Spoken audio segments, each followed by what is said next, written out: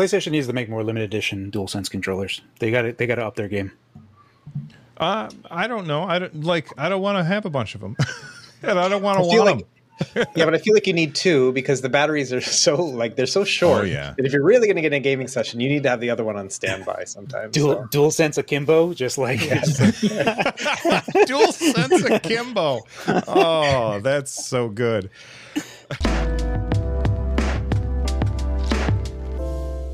Welcome to the Nerd Nest, everybody. I'm Bill. Today I'm joined by Carrie and Russ, both who have been on these huge, awesome international trips, and I'm very jealous. Last week we got to hear about Russ's little international trip. Carrie, why don't you tell us about Vancouver, man? Yeah, sure. So I was invited out to LTX 2023. This is Linus's expo. There's actually a tremendous amount of people in there for how... So the venue is pretty small for a convention compared to like other conventions that I've gone to, so it wasn't gigantically huge. So I was like, oh, I guess it's kind of on the small side, but they packed this thing ridiculously. It was almost hard to walk around at times inside of this convention. So it was really cool. Super happy to be doing the Future of Handheld Gaming panel. I was there with Shank Mods and Epos Vox, and I talked with them for a bit, and it was good to get their perspective on things because I think they helped flesh out the panel a good amount. Also, just really cool to talk to them. I talked with Shank Mods at length behind the scenes. There was actually a little creator nook caddy thing place where just creators can kind of just chill and decompress. I met up with a bunch of other creators, some that I've been fans of for a while now. So Wendell from Level 1 Techs, who I've been following for a while now, just because he has done some stuff that I have leveraged for my job, for my career.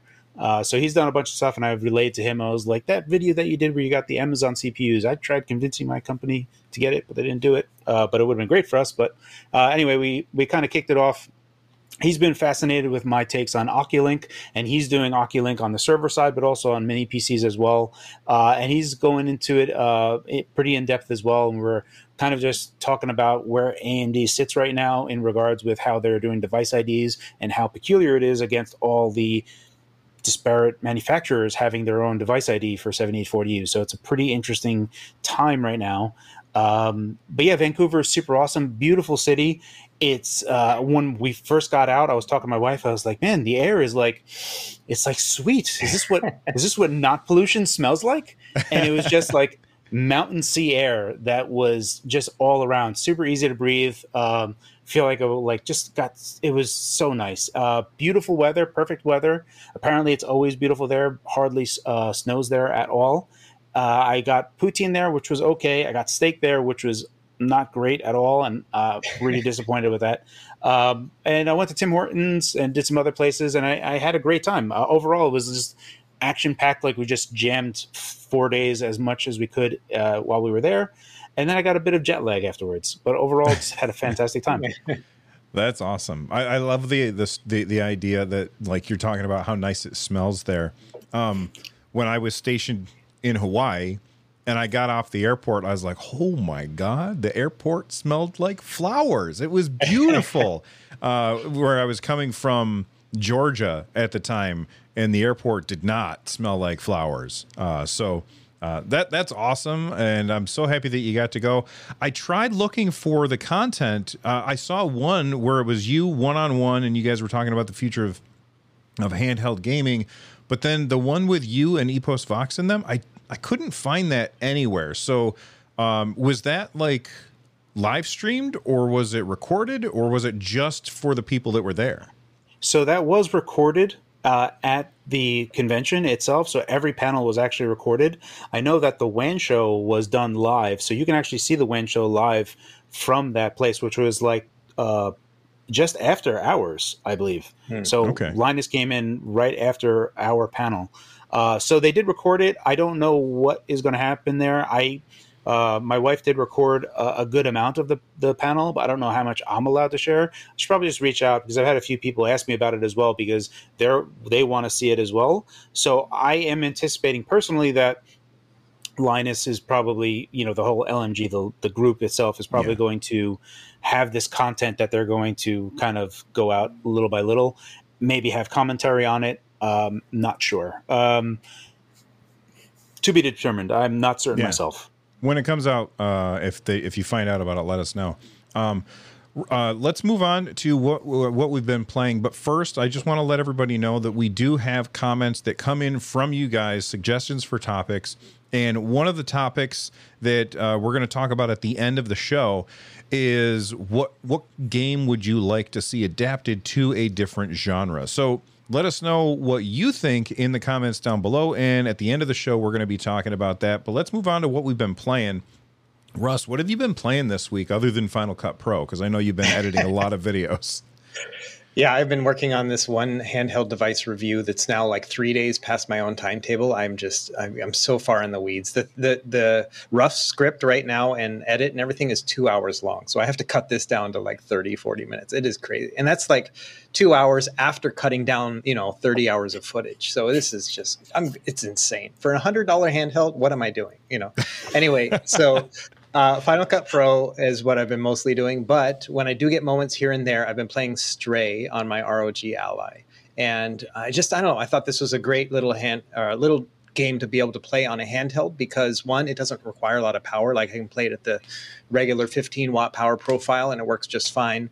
And it's like it saves it every minute when you're playing that game. So even if I'm just going from like one little room to the next little room, I've made progress. It saves. I can just close out of it and come back to it. And so it's been just a really nice, lightweight game to just kind of take a break with, as opposed to trying to think through and that kind of stuff. So that's all I've been playing. That's awesome. How far into it are you? I didn't get very far. It didn't hold my attention, but I loved the world that they were building in that game. It's really, really cool. For those of you that don't know, it's a game where you play as a cat. And I think it won an award last year. How far into it are you? Oh gosh, probably maybe 25 minutes. Like nothing significant has happened other than my cat went into a new area. Okay. All right. Don't forget to use that meow button all the time. Oh yeah. It's just so good. Did you play that one, Fox? I own it. I'm waiting for it to come. Funnily enough, I'm waiting for it to come to Xbox just because I'd rather get achievements there. That's the only reason. But I do own it on PC. That's fair. What have you been playing this week, Carrie? So, all right, this is probably a weird one, but maybe not so weird. I played Sea of Thieves, the expansion, which has Secret of Monkey Island as their DLC expansion, which is super cool. I played with some buddies, and periodically I'll just play with them. And this felt like just a full-on point-and-click adventure inside of Sea of Thieves. So you're just doing very adventure game, the 1990s adventure game stuff as you're going through, but it's all in Secret of Monkey Island. So a lot of things are just like, as you're going through, they recreated it almost one-to-one like, which was super awesome to see. They did mix up some things just so, you're not, literally following the game. So after I played that entirely, I went ahead and started playing Secret of Monkey Island 1 all over again. So I'm playing that. Just finishing up on that, and then I'll probably play Secret Monkey Island 2. And I'll probably stop there because I didn't really like any of the further Secret Monkey Islands. Are you playing with the voice mods? So I'm actually playing the XBLA Xbox 360 version. So yes, that does have voice, right?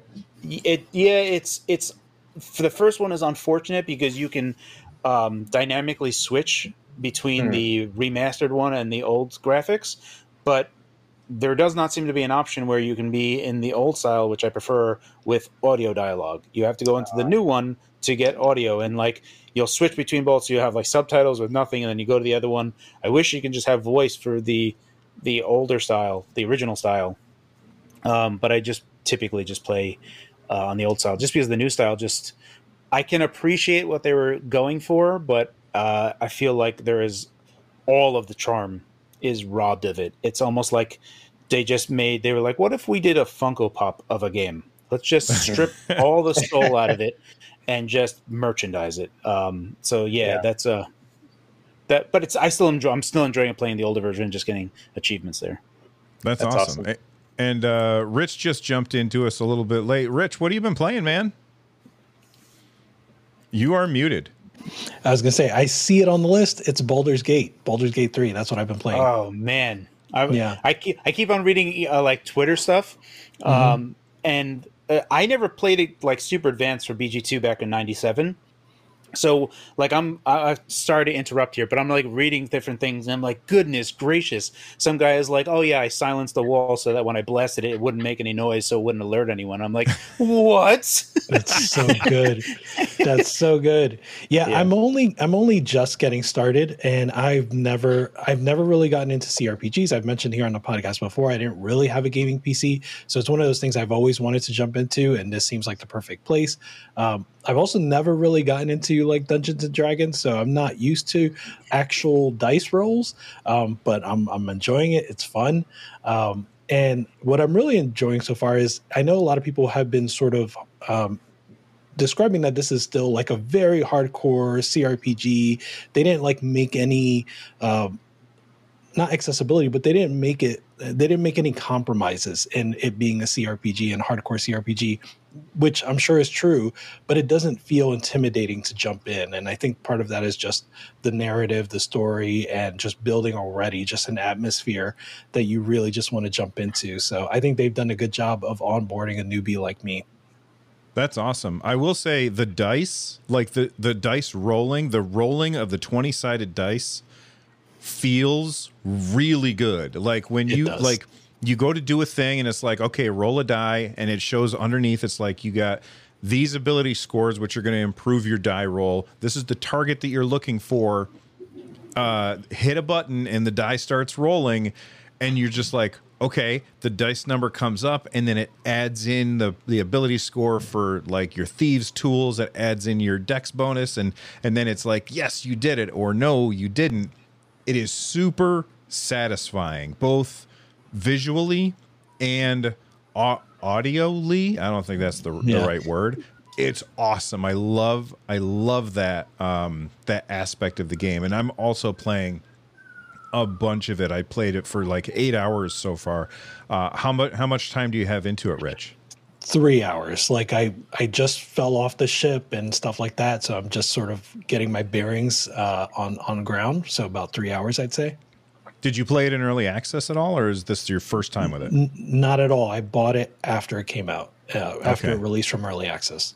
So I played it in early access on Google Stadia, and I played through. I'm not going to say most of Act 1, but a good chunk of Act 1, and it is completely different than the first time that I played it. First off, the UI for using a controller is way better and way more manageable. That's one of the things I was really worried about, because I don't like playing games on mouse and keyboard very much.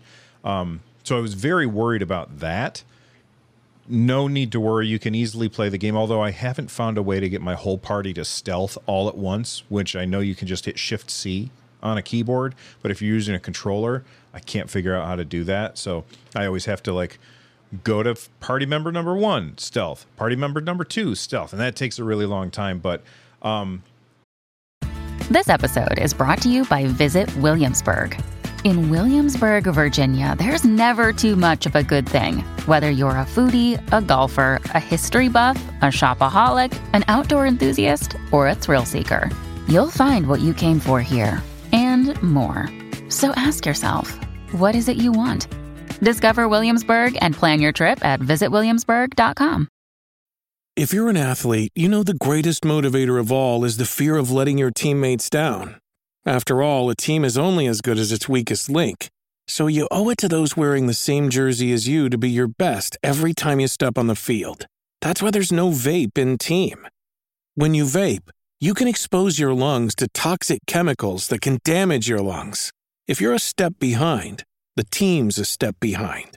Brought to you by The Real Cost and the FDA. all of the things that I'm doing, like it's just it feels like a completely different game.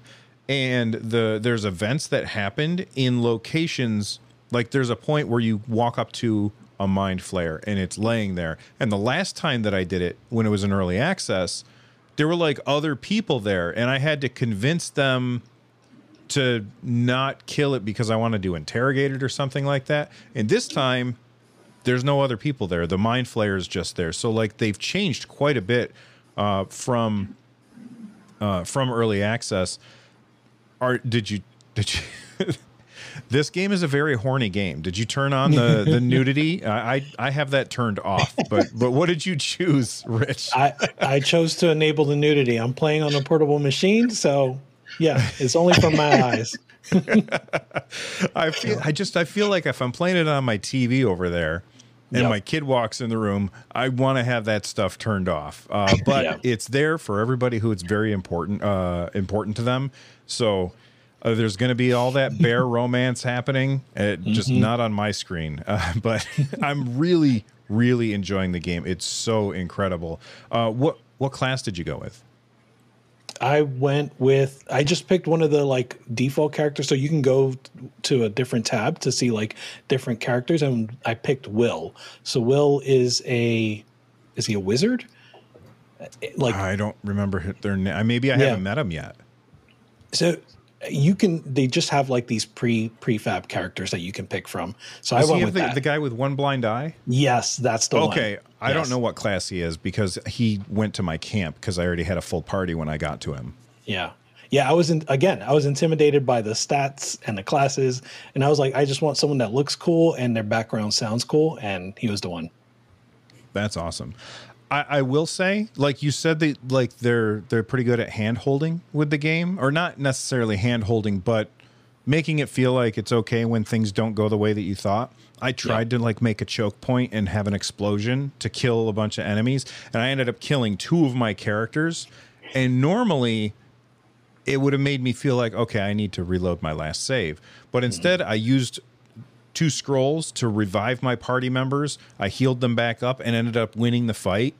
And it was really, really satisfying. So when you get killed, and you will, don't worry about it. It's going to be okay. Don't save scum unless you feel like you have to. And I know Russ is going to. But go ahead. What were you going to say, Rich? Did anyone see the tweet where the one guy said he killed an innocent woman with a mace to just loot her stuff? I think she had something valuable. He looted her and then used a revive scroll on her and gaslit her into thinking he was her savior. So now she's indebted to him. So yeah, this game is amazing.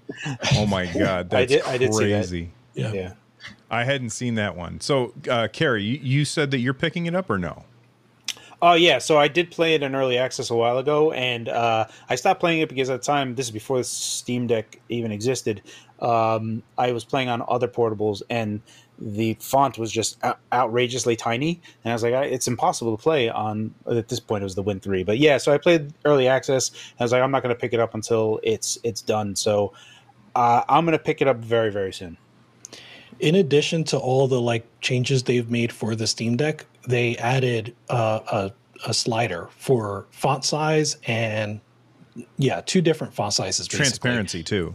Yes, so you can put a background on the font so you can actually see it better. So yeah, it's amazing the work that they did to make it playable on a handheld, but also like big screen sort of deal. So yeah.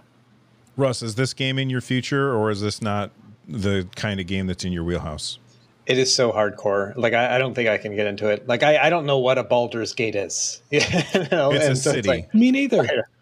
And so, like, I remember back in the 90s and stuff, a lot of these computer games and stuff like Heroes of Might and Magic and this and stuff. I have no idea what any of those are compared to the other. I'm a little bit interested just because I have been seeing some interesting things on Twitter. Like I saw somebody said they walked into a room and there was a bunch of skeletons on the ground. They're like, oh, these are going to get revived. And so what they did is they shrunk them down and then put them in a bottle. And then when they did revive, they didn't do anything because they were just harmlessly in a bottle, I guess. And so little things like that. It's just kind of interesting the way they can play around with the game itself. But yeah, I have no idea what it is. I haven't even seen a screenshot of what this game looks like at this point. Oh, okay. Well, you got to see it. It's really good, and it's it's a pretty game if you've got the hardware for it. I went into that same room, and I had the same feeling like, oh, these guys are going to get revived. So I went through and I looted them. So they didn't have any weapons.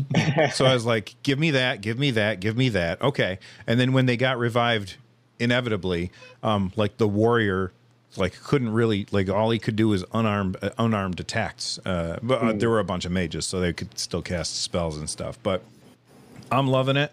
I feel like it's a game that I'm going to be talking about for a really, really long time because it's just so damn good. Anything else you've been playing, Rich?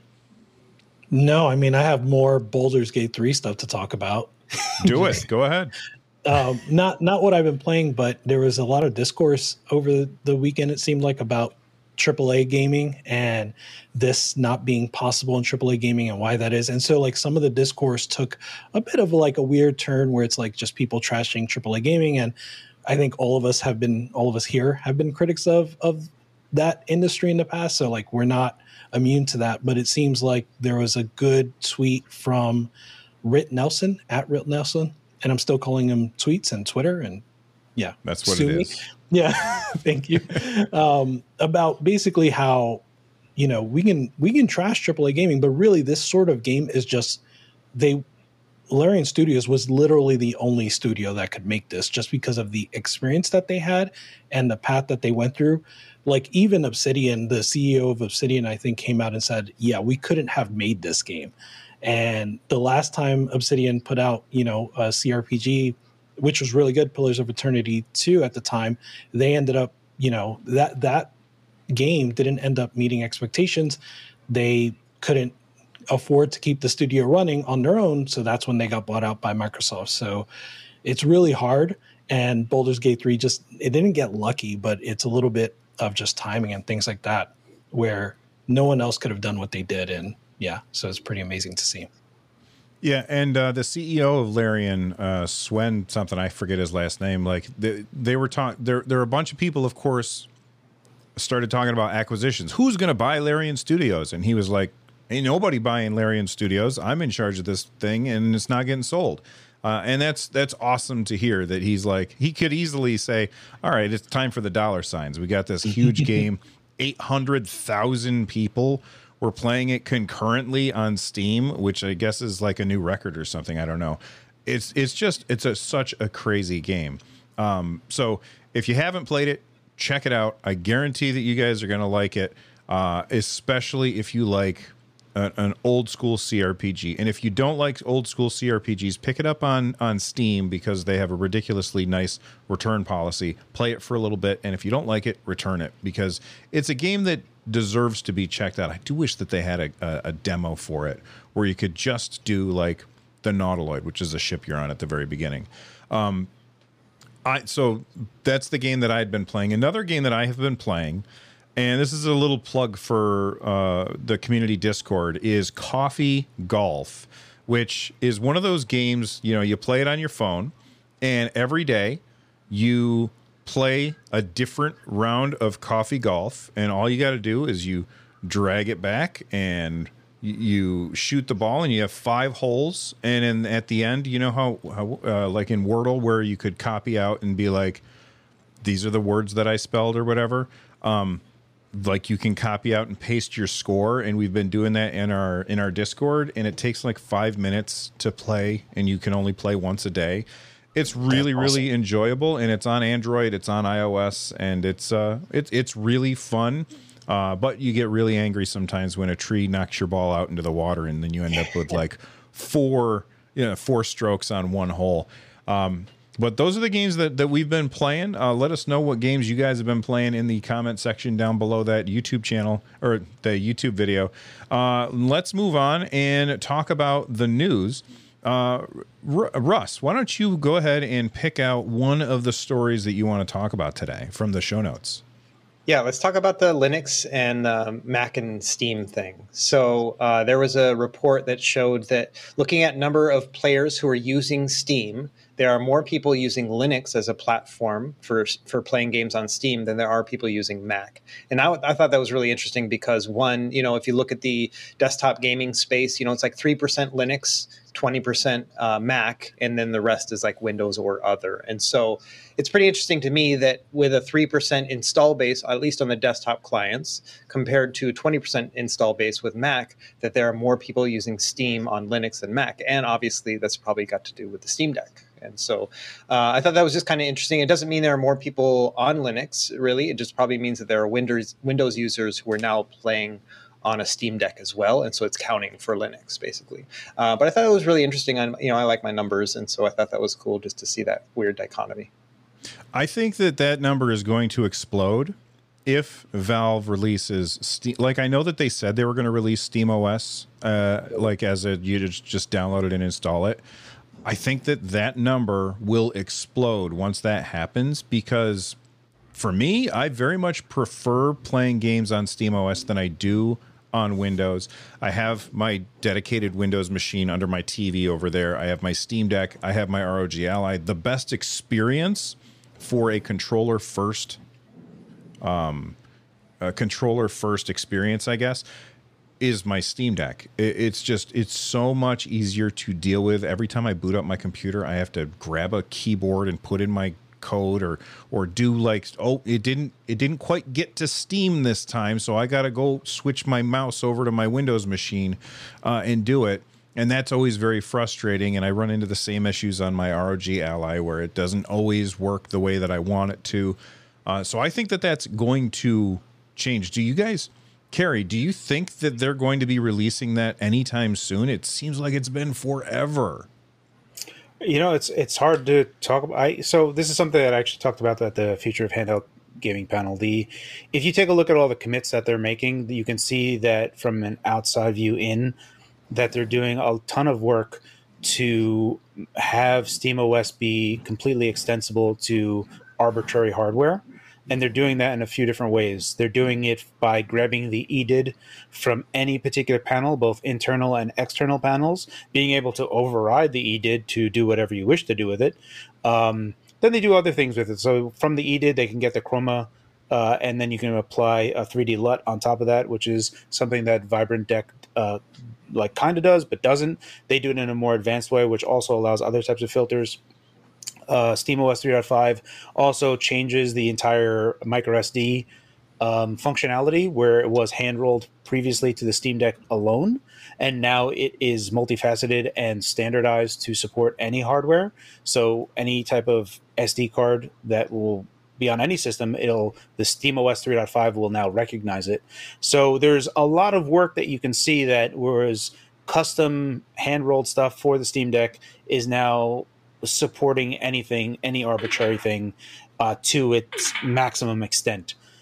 Does that mean that when SteamOS 3.5 actually becomes available, like as a stable platform, will it release? I don't know. I've been talking with Valve with this a while ago. I actually had Ambernick and Valve work previously for a bit, and I think that experience might have soured them on the whole thing. Because they stopped talking with pretty much everyone after that. And I think they switched gears. Instead of Valve being directly working with these companies, that they were going to pivot to a direction where they can generally support SteamOS 3.5, and other vendors can then take that and then hook into whatever they need for it. So ostensibly, yes, they could potentially come out soon, but Valve works on their own time, so who knows? I couldn't tell you one way or the other, because I have been talking to them, and every topic I bring up with them is met with silence now. So I don't know what's going on, to be sure. Yeah, my emails kind of have, like, I was getting emails back and forth with Valve, and that has all completely stopped. I emailed a question about Steam input and something. I would get an answer, and now these days it's nothing. And I don't know if it's just because they're just too busy working on stuff, or the number of people who are suddenly communicating with them has kind of skyrocketed. And so they're just like, listen, I can't talk to all these people. I got stuff to do. Yeah. Rich, have you installed? I know that they like there's Hollow ISO, which is essentially like a version of Steam OS that you can install on your own hardware if you have the right hardware. Have you installed that on anything, Rich? No, I haven't done any of that. But what I'm getting one of those mini PCs, and what I'd like to do with it is not install Hollow ISO, but install Chimera OS. It seems like the furthest along. It seems like it has the best like driver development so far. So that's the one I want to go with. And yeah, that's good to hear from you, Carrie, about like the progress on the commits, because I've definitely been skeptical of where the progress is in terms of like, I know that they're working on it, and I know that they want to do it right. but it just doesn't seem like a priority right now for them, especially with perhaps with Deckard being something that seems like it's close to being released. That seems like where they're going to focus the Steam OS developments. So it's good to hear that they are actually doing all of that stuff, especially like you mentioned the Edith stuff as well. That's pretty cool. And also, I wanted to chime in on the Anbernic experience. I can see why that may have soured from the outside looking in, right? That may have soured the relationship, because when I tried SteamOS, their version of SteamOS on that Win 600, it felt like hollow ISO. It did not feel like an official ISO. So my experience was certainly soured because it didn't feel like, I had the buttons that I needed and things like that. So I do wonder where it will go from here. So for me personally, I'm waiting, and I will just wait until Valve releases it themselves. I'm not going to do like Chimera is interesting to me, but back when I have an iPhone, but I didn't always have an iPhone. I used to have a Samsung Galaxy Note 2, right? And I know, a really long time ago. I got that, and I was like, oh, you know what? One of the cool things about Android is I get to install whatever operating system I want. So I installed this operating system, and then suddenly all my stuff wasn't working, and it took me like an entire weekend to get things back to the way that they were, because I wasn't using like the official stuff. And it stemmed from essentially Google had put out a new version of Android, and Samsung was like, well, you got to wait before it comes to our system. And I was like, I don't want to wait. I bought this thing. So I tried to shoehorn it on there, and I ran into too many problems. And so that scared me away from doing this, because I don't want to spend all day trying to fix a thing that is currently working, even if it's not working the way that I want it to. So I love that Linux is, video games on Linux is, doing really, really well. Obviously better than Mac, because people who are buying Macs, like myself, I don't buy it to play games on, although I did try and play Baldur's Gate 3 on my Mac because it is supported. Wouldn't even friggin' start. It wouldn't start. And it says it is compatible with Mac. So, you don't have those problems thanks to Proton on Linux. And I do think that we're going to see more of that soon. All right, let's move on. Carrie, why don't you pick up one of the topics from our show notes, and we'll talk about that. I think I'll go with why Baldur's Gate 3 is not coming to the Xbox Series right now. I think we'll start with that.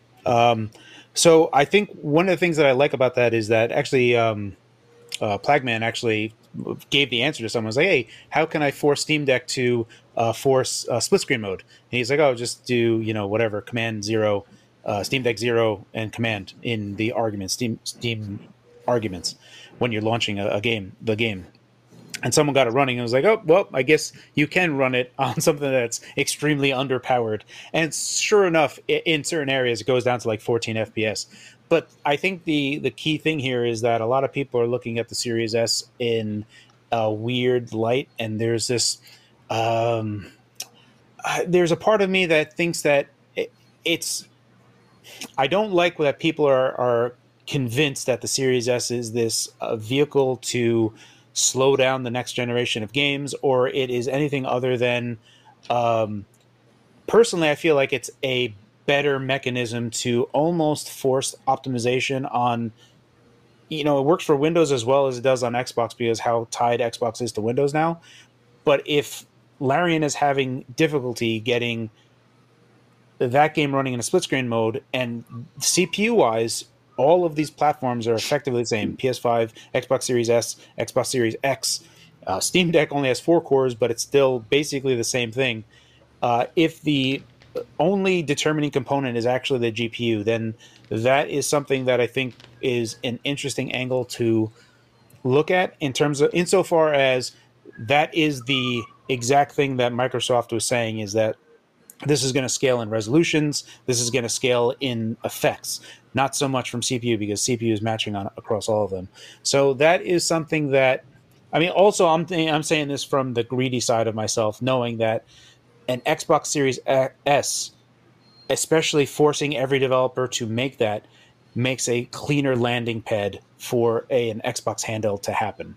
So there is that desire from me that I really like I think that if Microsoft said we're coming out with a handheld, it's going to be running the Xbox Series S profile on it, everyone's going to be like, oh, that's actually pretty good, instead of, hating on it as much as they did. So go ahead. I was to say, I think something you're not saying outright necessarily, and maybe you are also saying, maybe you're not. It feels like it's become fodder for fanboy arguments, right? Like, that's all it really is. And I saw one tweet just as an example, and I don't know if, I'm not going to attribute malice to this tweet. It could just be that they were out of the loop. But I saw one tweet that didn't even mention the split screen, right? And it was just like saying that what you're implying, right? Like the Series S is holding back the generation, and they even use Steam Deck as something in their argument where they're saying it runs on the Steam Deck. Why doesn't it run on the Series S? When I would think damn right that the reason it doesn't run on the Series S is literally just the split screen, which is also disabled on the Steam Deck.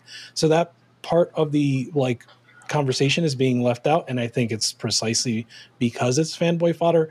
But again, to be fair, it could just be that this person wasn't up on what happened, but it just seems like people are just using it as to fuel the console wars.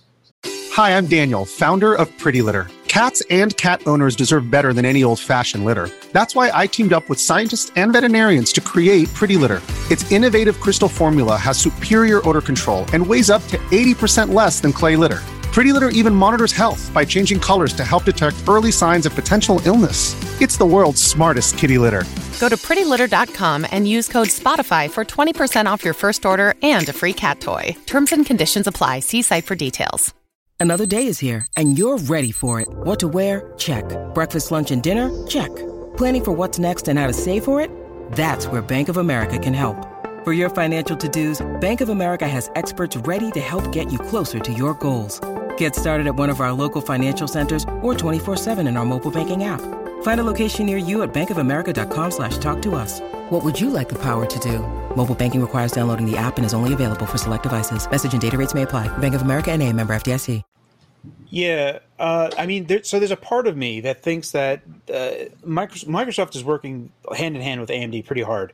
So they have some type of forecast. They see some roadmap that not everyone is privy to until months later, right? So ostensibly, there was some forecast for at least FSR2, right?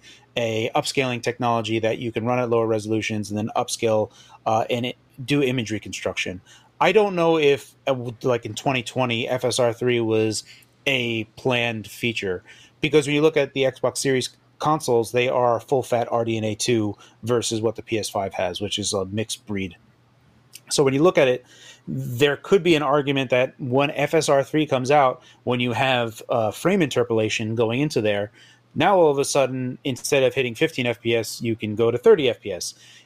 And if they can successfully achieve that, that is going to be interesting. But all the optimizations that people are doing to get to the Series S right now, and then to piggyback when FSR3 becomes a reality, that's going to be very interesting for the Series S, but also for a handheld, but for the entire ecosystem that they've been kind of pushing since 2020. So yeah, that's the kind of target. The thing that I want to discuss right now is that I think from an optimization standpoint, it's certainly possible, because if it seems like the only thing that's really holding it back is GPU resources, then the Series S has enough muscle there, provided that you can, especially with FSR2, which is, I thought that is coming for Baldur's Gate 3, right? It's not there right now, but it is. It's not, but it is in the future, is what my understanding is. Yeah, so I would suspect myself personally that when FSR2 is implemented, that the Series S should be able to leverage that, and then you're going to see something that the Series S might have meet certification. So that's where my eyes would be currently. Well, one more thing to keep in mind for this is that Baldur's Gate 3 for PC, the release date was moved up, right? This was meant to be released a few months later, almost 2 months later, I want to say. So they're kind of scrambling. They were kind of scrambling to get it out. That's why reviewers didn't get a review copy until pretty late. So this is it's all still pretty developing. So yeah, just give them time, I would say. Yeah. And I saw some tweets that were like, it's time to ditch the Series S. It's holding everything back. And it's so ridiculous. First off, Microsoft made a promise. When they came out with the Series, they said, hey, the games that you get on your Series X are also going to be the games that run on the Series S. And if they renege on that now, that's not cool. So for people calling for them to ditch the Series S because it's delaying the release of Baldur's Gate 3 on that system, I think is a ridiculous thing. I'm sorry, Carrie, you were about to say something. No, so I mean, like, let's just take it from a business, a whiz-biz type of decision, right? If you are going to be PC and it's a CRPG, so that's where you know that you're going to have the strongest buyers, right? That's where all the people are going to be. It's going to be interesting to see how many PlayStation people buy Baldur's Gate 3 because it's going to be interesting. I'm very curious to see what the sales numbers are, considering how I see, you know, like everyone's talking about concurrent numbers right now, and it's like breaking like the top 10 of all time concurrent. So it's going gangbusters. And I think from the optics of that alone, people are like, well, if so many people are playing it, I should be getting this. But outside of that, when you were like for Larian to say, okay, we're going to go PC first. If we have to specifically optimize for the next console, we have to do PS5 because that's where the biggest place is going to be. And Xbox by default, because of where it is, they can't devote any resources to it that are going to match whatever the PS5 is if the lion's share of the money is going to be coming from PS5. So there's almost a part of me that would say, okay, I can understand that point of view as well. But yeah, there's a lot of different tweets. There's like some PlayStation fanboys that are like saying, you know, Baldur's Gate 3 is a PlayStation exclusive. And the CEO was like, no, it's not an exclusive. and they're like, well, it's only on that system. So, you know, you can say whatever you want, but until that happens. So it's a weird situation right now, but I can totally understand it from a business decision, why they went the route they did. Good point on the PlayStation. It turns out at Benji Sells, he tweeted that it moved up to the #1 best-selling pre-order on PSN in the US. So it definitely, the PC reception has definitely had an impact on pre-orders. That's great. Yeah, that's great. Russ, what do you think about this? You know, it's interesting. I don't know if I said it on air or off air, but I am planning on now getting a Series X. And it has nothing to do with power or anything. It's because my Xbox One, like, it's just a huge machine. I have the old school one, and it just takes up so much space. But I still have a bunch of disc games. And I can't play them unless I have that huge box. And so I was like, you know what? I'm going to get rid of my Series S and the Xbox One and now have an Xbox Series X. And it's funny because it has nothing to do with performance, none of that stuff. Like, I could care less about it. It's just that I want to be able to play my older games. I'm actually kind of lamenting this even before I do it because I'm like, oh, it's going to be bigger. Like, I don't want to have that much space, you know, because the X is just huge, you know. So I'm listening to all this and I'm like, oh, this is really interesting, you know, that there's people who are kind of speculating about, you know, why it's not being released and all this other kind of stuff. And for me, I'm just like, well, I just want to play like an old Xbox One game without having to rebuy it. Like that's what I'm thinking. You know what I mean? But yeah, it is interesting. And I'm holding off until we get, you know, whether or not there's going to be news if there's a Starfield like limited edition Xbox Series X, and then I'll get it. So I 100% guarantee there's going to be a Starfield limited edition Series X. There's no way that they don't put it out. If Carrie picks one up and he's like, this thing is so sweet. For the audio listeners, Carrie's holding up the Starfield Microsoft headset, and it is gorgeous. My controller's upstairs. I actually got both of them. Just because I love the styling. I bought the Halo limited edition Xbox Series X just because I'm a huge Halo fan. So if they come out with Starfield, I'm going to be in trouble because then I'm going to have 3 Series X's, and I don't need that many. I don't need 2. That's awesome. Russ, why don't you pick a story for us to talk about? Oh, wait, did you already go? No. I did. You did, Rich. No, the other Russ. I was thinking of you, but I couldn't remember who actually went. Rich, why don't you damn it. Pick a story, man. So I'm going to go, I'm coming late to the party here, but I'm going to go with the Square share price falling after Final Fantasy 16 did not hit their expectations. And I want to draw a parallel to previous Square Enix games not hitting expectations, but I also want to point out that it's not the same as previous situations. So it looks like the share price fell. So this is just a reaction from the shareholders. This is not Square saying that they didn't meet expectations, but instead the shareholders sort of inferring that happened. And, the thing with share prices is that, it's going to fluctuate. It's just perception at this point. So it's going to go up, it's going to go down. But I do think it's weird to me that 3 million copies sold on an install base of 45 million, 40 million, maybe. I don't think it's 40 yet, but I think it's close to 40. I could be wrong about that. Yeah, that's insane. That's almost 10%, right? Like attach rate on an RPG, right? So I know it's Devil May Cry now, but it's still an RPG. It's still Final Fantasy, which is popular, but that's almost 10% attach rate. That seems great to me. So it seems insane that this would cause a stock price drop. I don't know what the shareholders were necessarily expecting. So yeah. The expectations is in quote in the show notes for a reason, because it didn't meet. So I guess the expectations were a range, right? And it's in the range, but it didn't reach the top of the range. And so they were like, well, that's it. This is garbage. And then the CEO, I think, of Square came out and he was like, it's because the PlayStation 5 hasn't, there's not enough PlayStation 5s out in the wild, which is a ridiculous thing. Like you just said, it's almost a 10% attach rate. It's crazy for them to say, well, it's blame it on PlayStation. Yes, if they also sold it on Xbox, it would have sold more. But I don't think the game would be out if they also were making it for Xbox at the same time. Like there's an advantage to focusing on a single platform, getting your game working on that, and then moving on to making a port to another platform. And Square had said many times that people from Sony helped them optimize the game for that platform, which I believe Microsoft I think Microsoft is currently doing with Baldur's Gate 3. Like they have engineers from the Xbox team helping the Baldur's Gate 3 people get the split screen stuff working on that system. Awesome. But again, you look at Xbox fanboys looking at this story and they're saying, see, it's because it wasn't on our system. Okay, maybe, but it's also because of other reasons. This is a very different Final Fantasy game, and a lot of people were probably like, it's not for me. And that's fine.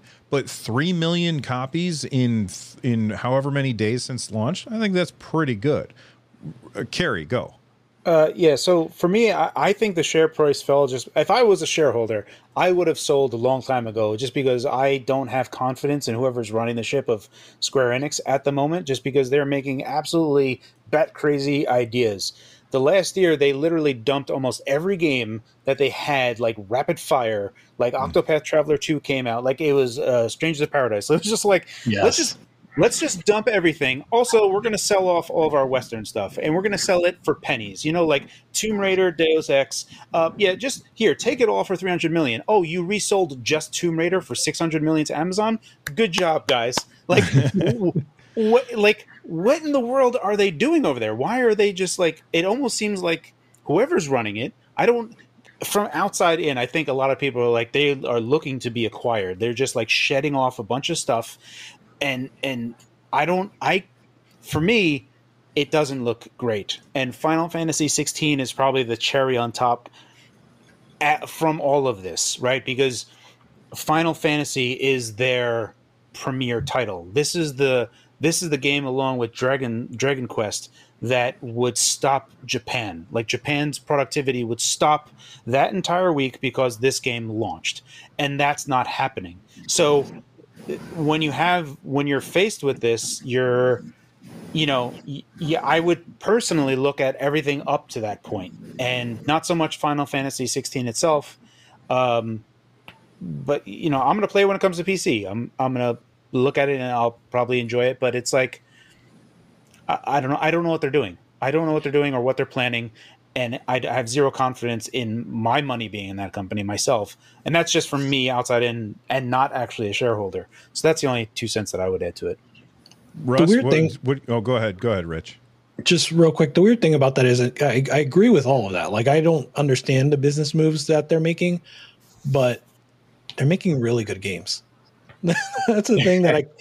Yeah. Octopath 2 is amazing. Fantastic. It was so good. So good. Right? I'm upset that no one, like, they're like, oh, they just sent that out to die and no one played it. And I was like, I don't know what they're doing. It was great. I liked Octopath Traveler 1, and 2 was much, much better. That was a proper sequel. They did a much better job everywhere. That felt to me, for me, I hope that development cost wasn't all that much, because for me, I was like, Square, just do more of this. Do more 2D HD games, bang them out, get them done. Also, I think from Square Enix's side, like, they got to just get rid of the, what is it, the Luminous engine? What is it? Whatever the Final Fantasy 16 engine is. Just go over to Unreal Engine 5 like every other, what they've already been doing with UE4. Now just go over to UE5. Because how much faster has Final Fantasy 7 Remake been in terms of, like, development cycle and release versus Final Fantasy 16? And for me, I think this is just hopefully they can just get back in step. Totally agreed that they did release a lot. They did actually release bangers that no one actually looked at. That's fair. What do you think, Russ? It's interesting. A couple things I thought about. One is that this is a tough time, especially of the year, to be releasing a game. Like the release window. We talked about this in previous episodes. So many other games are coming out, and I think among all of them, Final Fantasy 16 is the one that had the least amount of urgency for me.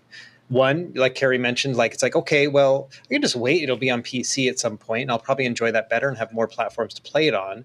But then also, like, the other games had a sense of urgency to them. You got to get Street Fighter 6 now so you can get good before everyone else does, right? You've got to play Tears of the Kingdom before the spoilers start showing up on Twitter.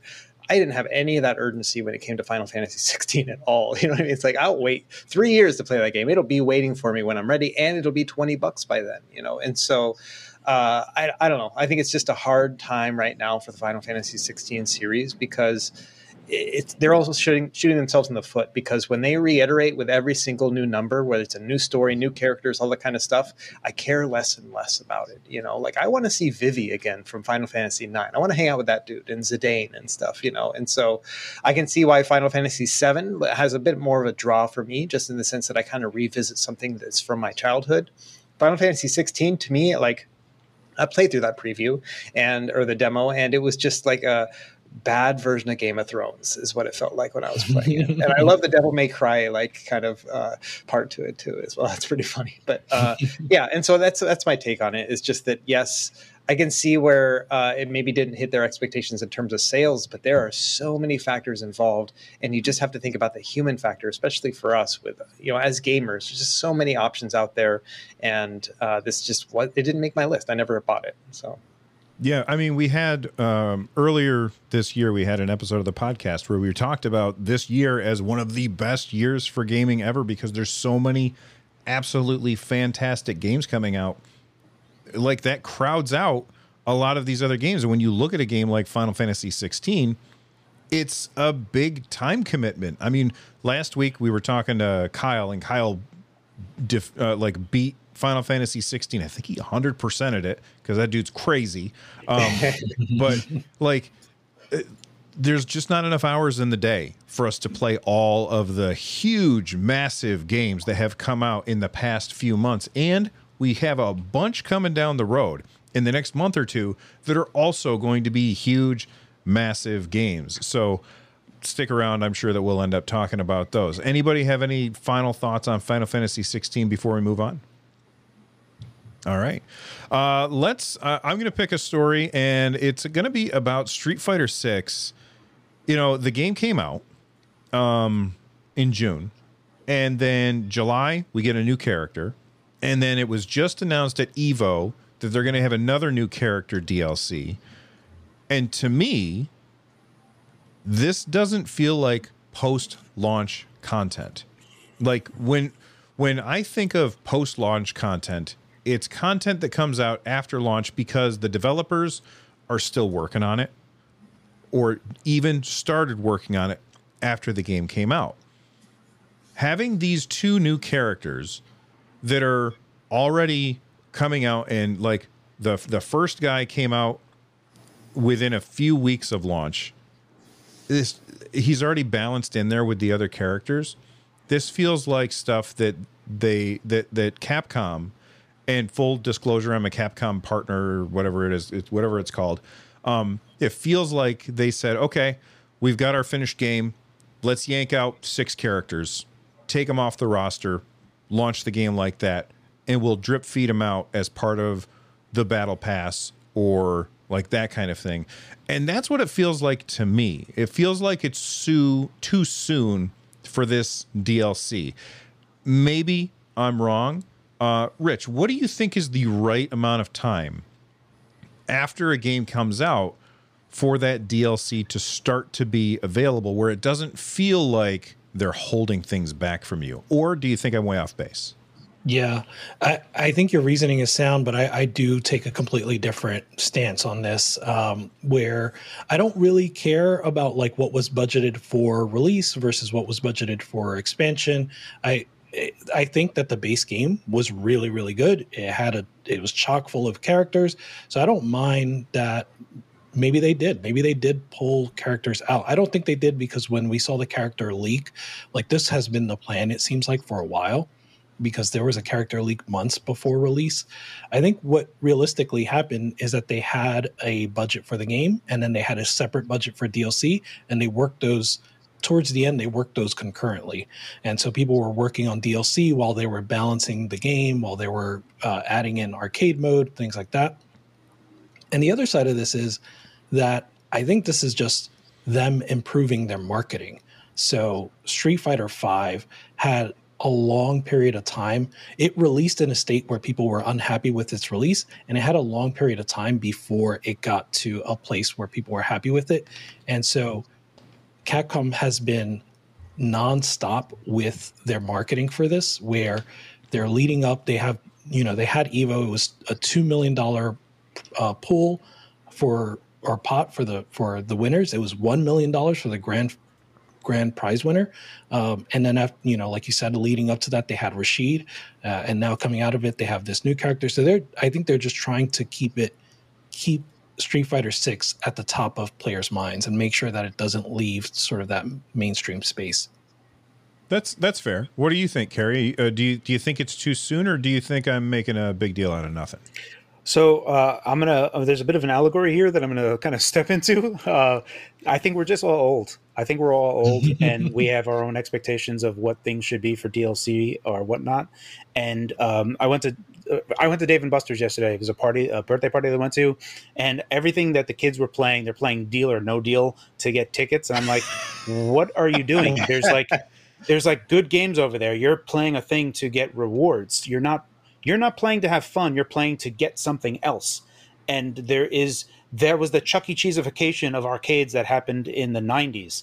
And console gaming had never happened to up until PUBG and other stuff, where you had these season passes and battle passes. Now we're in the Chuck E. Cheeseification of our games that we're playing. Now you look at Halo Infinite. One of the things that I absolutely hated was that people were like, "Oh, this battle pass sucks." I'm like, who cares? Why are you playing for like nonsense rewards of like cosmetics? When you need mealtime inspiration, it's worth shopping Kroger, where you'll find over 30,000 mouth-watering choices that excite your inner foodie. And no matter what tasty choice you make, you'll enjoy our everyday low prices, plus extra ways to save, like digital coupons worth over $600 each week. You can also save up to $1 off per gallon at the pump with fuel points. More savings and more inspiring flavors make shopping Kroger worth it every time. Kroger, fresh for everyone. Fuel restrictions apply. The game is fun. Like, it's legit tight.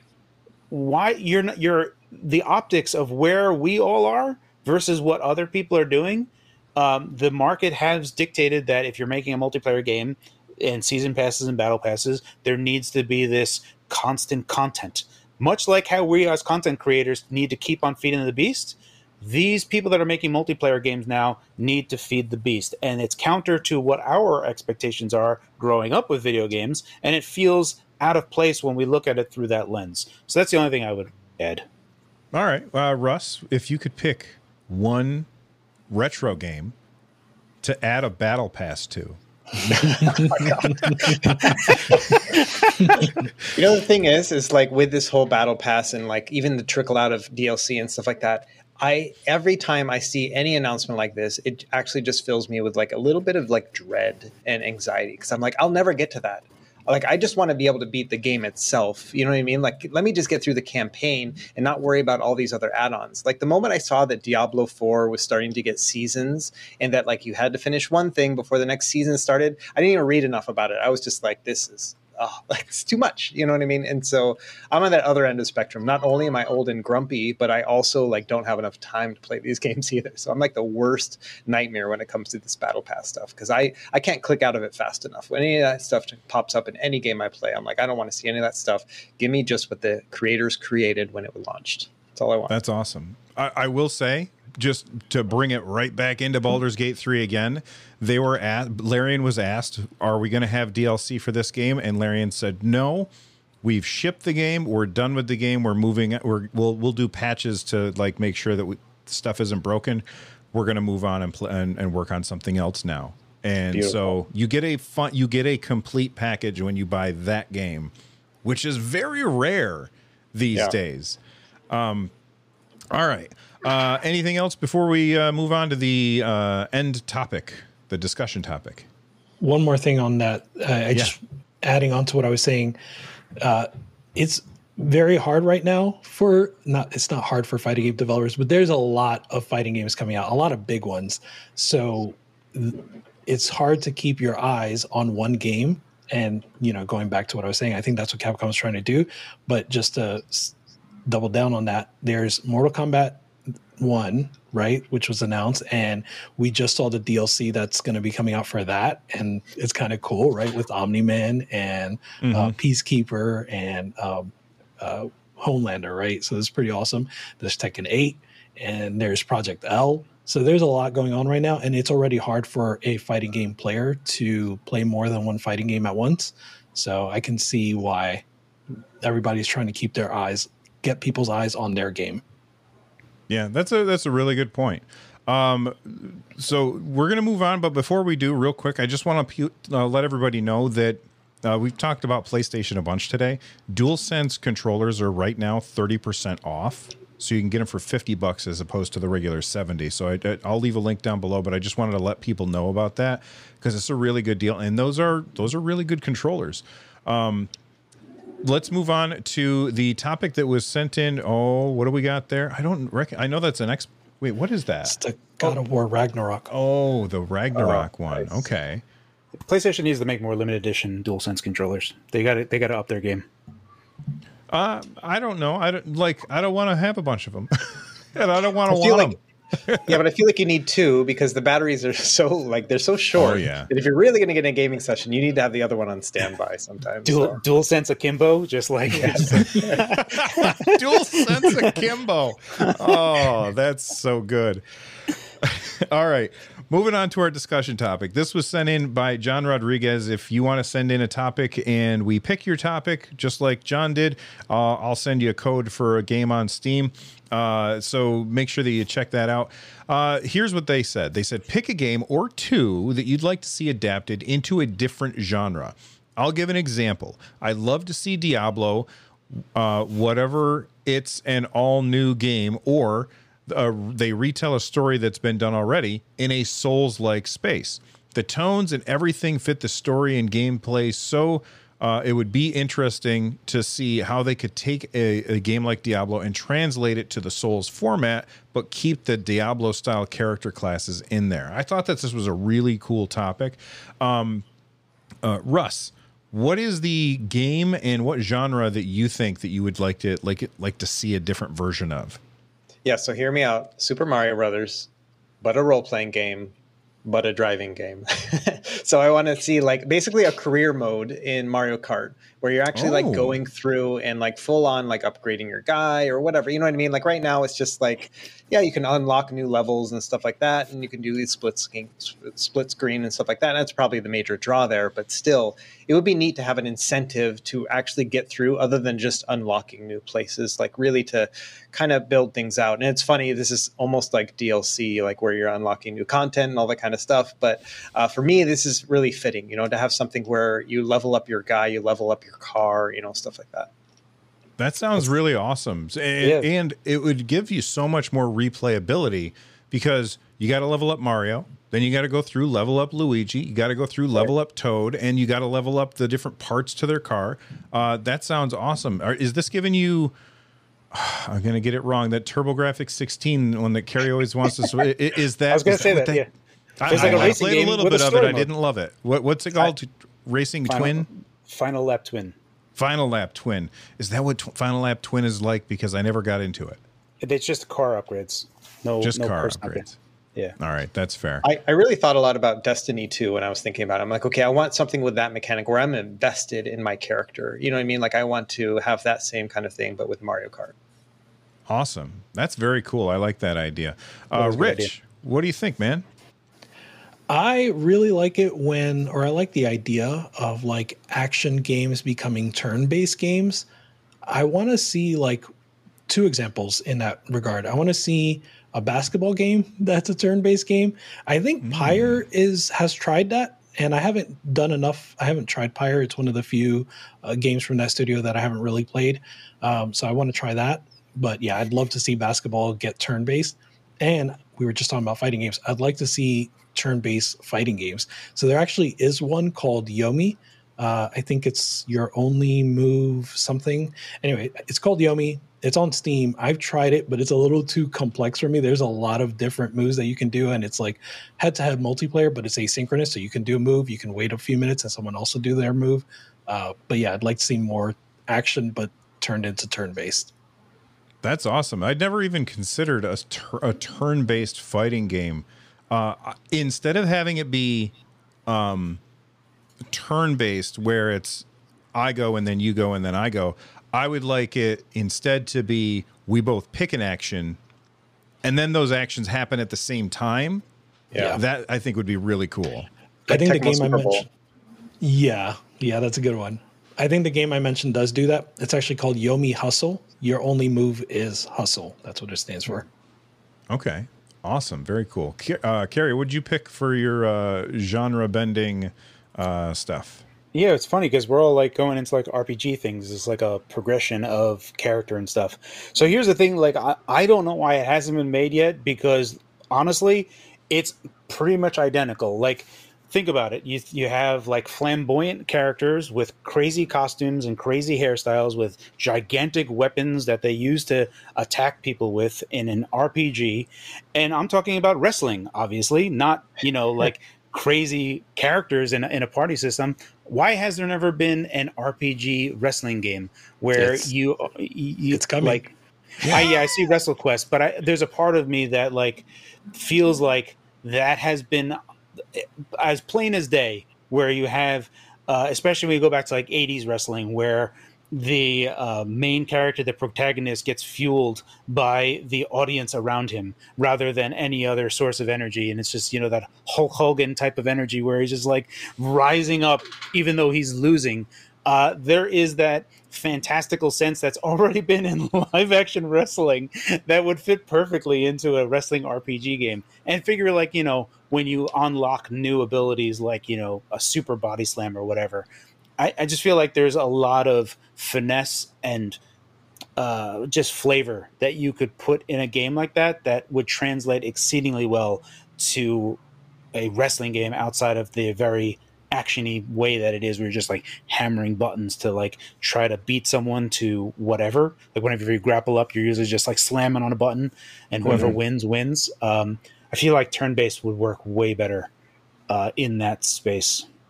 Yeah. So when does WrestleQuest actually come out, Rich? Do you know? It's this month. I don't know what day, but it's this month on Switch and PC at least. See, I could not care less about wrestling even a little. I watched it when I was a kid, and it, I got past it, and I just don't care about it. But WrestleQuest has my attention. Like, that game looks really fun and enjoyable. Tomorrow. It comes out tomorrow? Tomorrow on Steam, well, yeah. I'm not playing it because I just bought Baldur's Gate 3, and that's the game I'm playing right now. But it's definitely, it's like Russ said earlier, it's not a game that is like, okay, it doesn't have urgency to me. Right. And so it's definitely going to go on my wish list. It's going to be a great game to play on the Steam Deck or on the ROG Ally. Turn-based games like that are just always really, really great for that. All right, so for me, I have two. One is super easy, and I talked about it in a recent video. A Monster Hunter MMO with a persistent open world. Like I would love to see that. But then the second one that I thought of during the show is a Street Fighter 6. Like take the characters from Street Fighter 6, and instead of having a fighting game, have it be a side-scrolling beat 'em up, like Streets of Rage, like Final Fight. I would love to see that. We had a game like that with, and I never played it, but Mortal Kombat had a side-scrolling beat 'em up with Sub-Zero a million years ago. I would really like to see Streets of Street Fighter. I guess I don't know. That's the one that I would really, really like to see, just because it would be an easy. Like I think that would be an easy thing for them to do. But that's just me. But let us know in the comment section down below. What are some genre changes that you'd like to see to some of your favorite games? And if you are listening to the show on your favorite podcast app, don't forget to rate the show. It is available wherever podcasts are downloaded. I had somebody leave a YouTube comment. They were like, I can't find it on Google Podcasts. And so I sent them a link. It's there. So make sure that you guys check out the description down below. Subscribe to all of these guys' channels if you haven't already, and subscribe to the podcast in your favorite podcasting app, and leave a like while you're down there as well. Anybody have anything videos that are coming out soon? Russ, what do you got coming out soon? This big video you've been working on. I've been working on the RGB 10-3 Max Pro. This is the worst name in the world, but this is a $115 handheld that runs Linux and has some pretty good power. I can play all the way up to PSP, a little bit of GameCube and PS2. So good price, good potential, pretty good form factor. There's just a lot of issues, software and hardware with it, and so that's what's taken me so much time. But I'm hoping that video will be out tomorrow because it's pushing back all my other videos right now. I'm already 3 days past my potential release date that I had in my head and in my Google Calendar, and so I just need to get done with it. And by the time you guys see this, that video will be out probably because this doesn't come out until 2 days. I need time to edit. So make sure that you guys check that out. Carrie, what videos you been working on, man? Last video I did was the GameCube Joy-Cons made by Nixie. They're the Nixie Wizard. So that is a video that I just put out just recently, and it operates as I was hoping it would, which is that you see some things that are like Joy-Con-like, but they only work in a wired manner and they won't work in a wireless manner. So these are essentially GameCube controllers that can be split apart and work just like a Joy-Cons are. So you dock them in, they can charge while they're docked, you can take it out, and all the gyros are working in there. So they're really cool. I don't know if it's going to get a lot of traction. The other video I'm working on is the iNeo 1S. Just finished up all the benchmarks in the background while I was doing that, and I'm just going to be demoing it off. So it is probably their best, smallest device that they have available right now. And then I'm also working on a bunch of other videos that I'm going to try to plan for later. Awesome. Rich, what about you, man? What videos we got to look forward to? Yeah, so August is a little weird for me in terms of schedule. We're closing out the summer, so we've got a lot of family activities planned. But at the same time, I have a lot of videos that I do want to get out. So I'm almost done with a 1X Fly review. I'm working on the Air 1S Air Plus 1S review as well. So I have those coming, and hopefully I'll get out a news video as well this week. So a lot of stuff I'm working on for sure. Awesome. And I was recently on an episode of the podcast Wait You Haven't Seen with TV's Travis. It's a movie podcast, and we watched what might be the worst movie that I've ever seen. I'm not going to tell you what it is. Yes, I will. It's Jiu-Jitsu starring Nicolas Cage. It's a train wreck, but I also enjoyed watching this train wreck. So I'll try and put a link. I don't know if the episode will be out by the time this comes out, but if it is, I'll put a link down below so that you guys can check that out. But that does it for this episode of the Nerd Nest podcast. Thank you guys for hanging out with us. And if you enjoyed this video, you'll probably enjoy this one. Stay rad, everybody. Bye-bye.